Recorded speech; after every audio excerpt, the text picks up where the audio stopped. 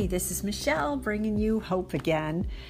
I have something I want to share with you today. As the mother of an addicted loved one, a recovering addicted loved one, I am always looking for little tidbits to bring to you. And I shared this article this week on one of the Facebook pages, and so many of the mothers thanked me for sharing it. And I thought, you know what, maybe you're cleaning, maybe you're driving, you're in your car, but maybe you're at a place where you just can't read right now. And I wanted to bring you this article. I didn't write it. Mary Elizabeth wrote it. It's called 7 Things I Wish I Could Tell My Parents About My Addiction. And Mary Elizabeth, who's the writer, is a former EMT tech from Michigan. She's a part-time student, full-time mom to a little boy, and she has another little one on the way. She advocates for access to medication-assisted treatment for patients in rehab facilities and recovery houses. And in her spare time, she writes short stories that focus on success with medication-assisted treatment and personal experiences. Her blog is called maryonmat.blogspot.com. And if you have never heard of the word MAT, it's just an abbreviation for medication-assisted treatment. maryonmat.blogspot.com. So I'm going to read Mary's article, and I'm really hoping that you find inspiration and hope today. I'm in a room with a couple dogs, with a couple bow wows. So if they start making noise and snorting and barking, I might have to pause and move. But for now, I'm just going to keep going with this article and hope that Mary's writing will hit you someplace close to home where you can find hope. She says, here on this motel floor, I need to know that you still love me. If it isn't too painful for you, please visit me in rehab. When I tell you that I'm finally ready to get clean, please believe me, even if it's the 100th time.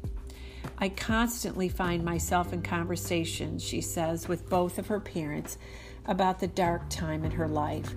In the beginning of her sobriety, she tried to explain to her parents about opioid receptors and dopamine levels, but it never seemed to make a difference.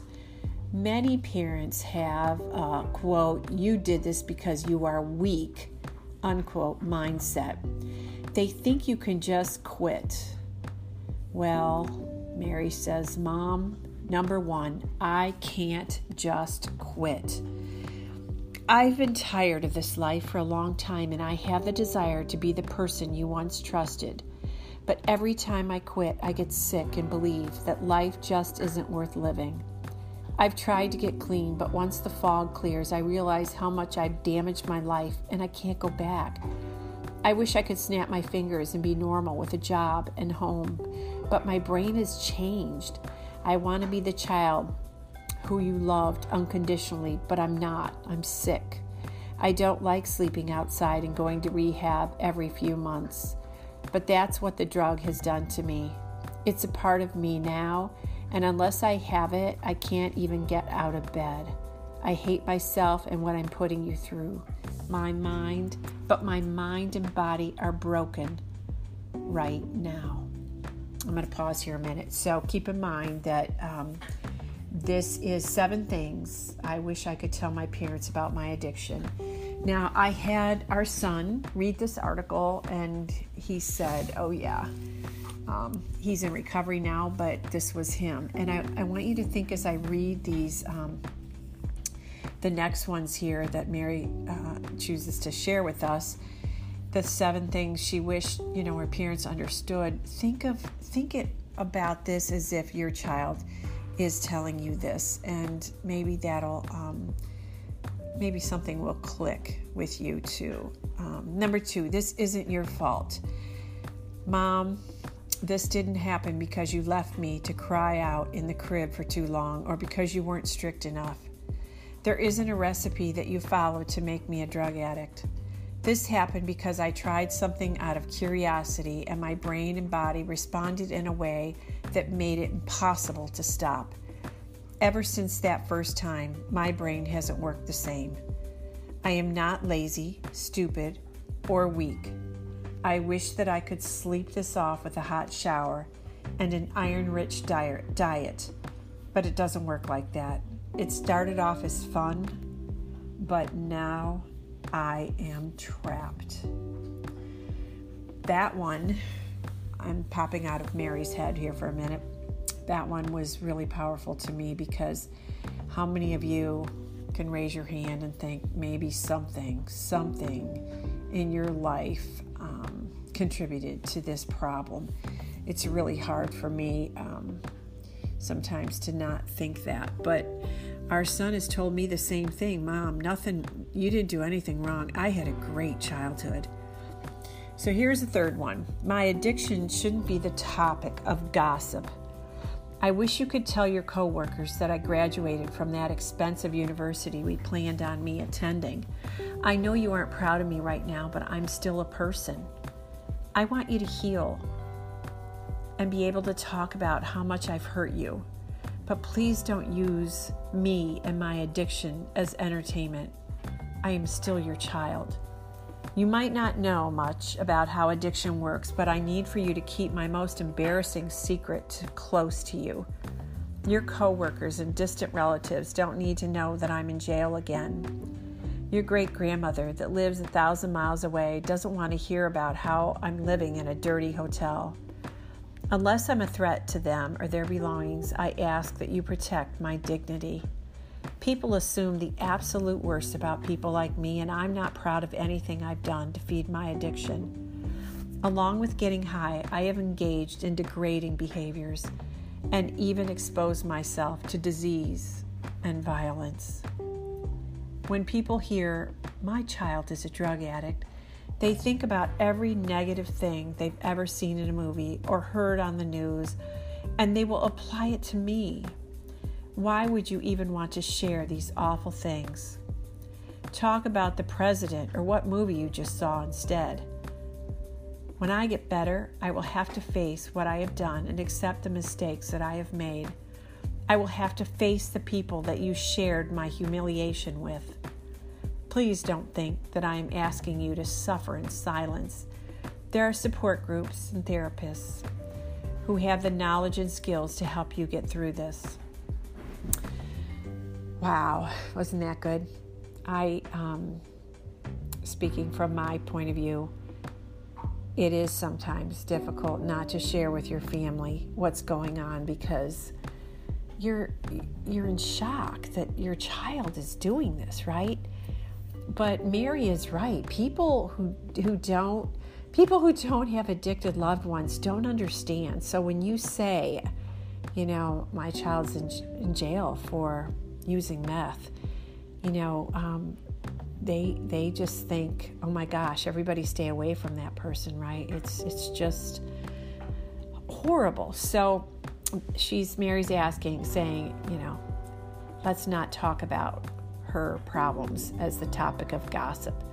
Number 4, try to learn about my addiction. And that's what you're doing right now with me, right? You're trying to learn about addiction. If you're like me, doggone it, I am always looking for articles and things to help me understand. Okay, so let me go on. Mary says, did you know that the American Medical Association classifies my addiction as a disease?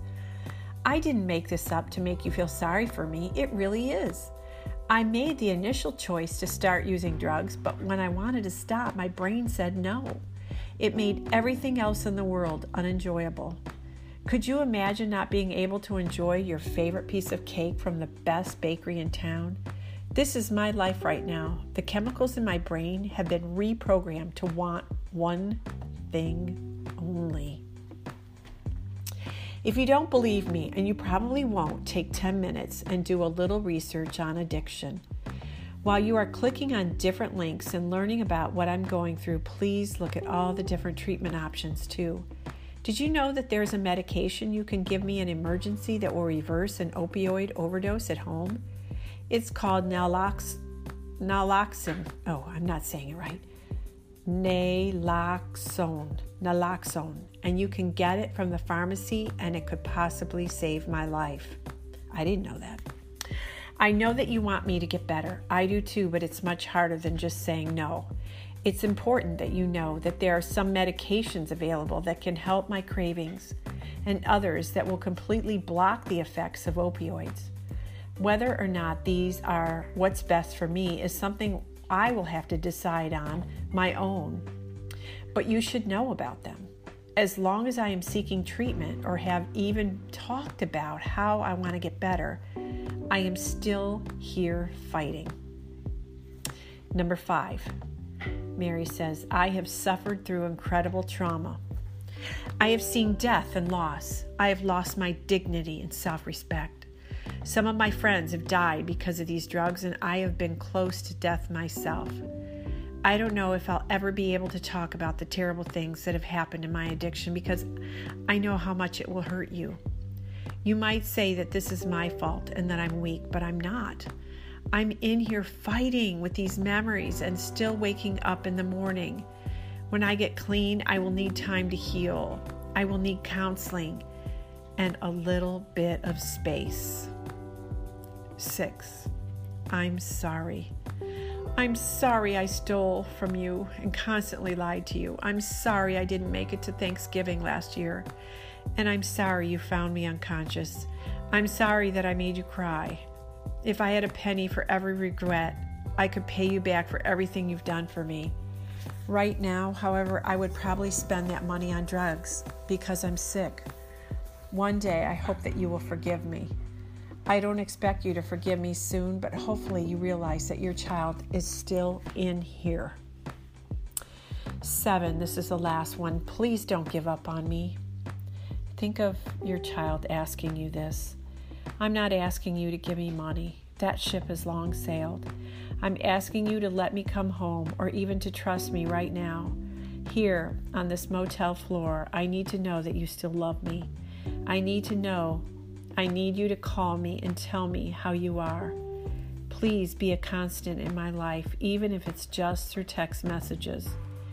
If it isn't too painful for you, please visit me in rehab. When I tell you that I'm finally ready to get clean, please believe me, even if it's the 100th time. If I tell you that I'm going to start taking medication to help my sobriety, be proud of me. Don't tell me that I'm trading one drug for another, because I'm trying. Just please don't give up on me. So there you go, the 7 things I wish I could tell my parents about addiction. I doubt that if your son or daughter is in active addiction right now, that they would be able to articulate this the way that Mary did. But I'm here to give you hope today and hope that some of these words maybe will encourage you. I have a Facebook page that I started, momslettinggo.com. Well, that's the website. I haven't launched that yet, but the Facebook page is called Moms Letting Go. You can go try to find it, and if you have to ask to join the group. But if you do that, I think what I'll do is I will share this article on that Facebook page. So if you want to print it off, some of the moms wanted to print it off. And, if it just helps you in any way, I want to make that available to you. So I hope that you're having a great day and you are finding time for you, because if you don't take time for your wellness, you'll be using all your time for your illness. And I hope that doesn't happen. God bless.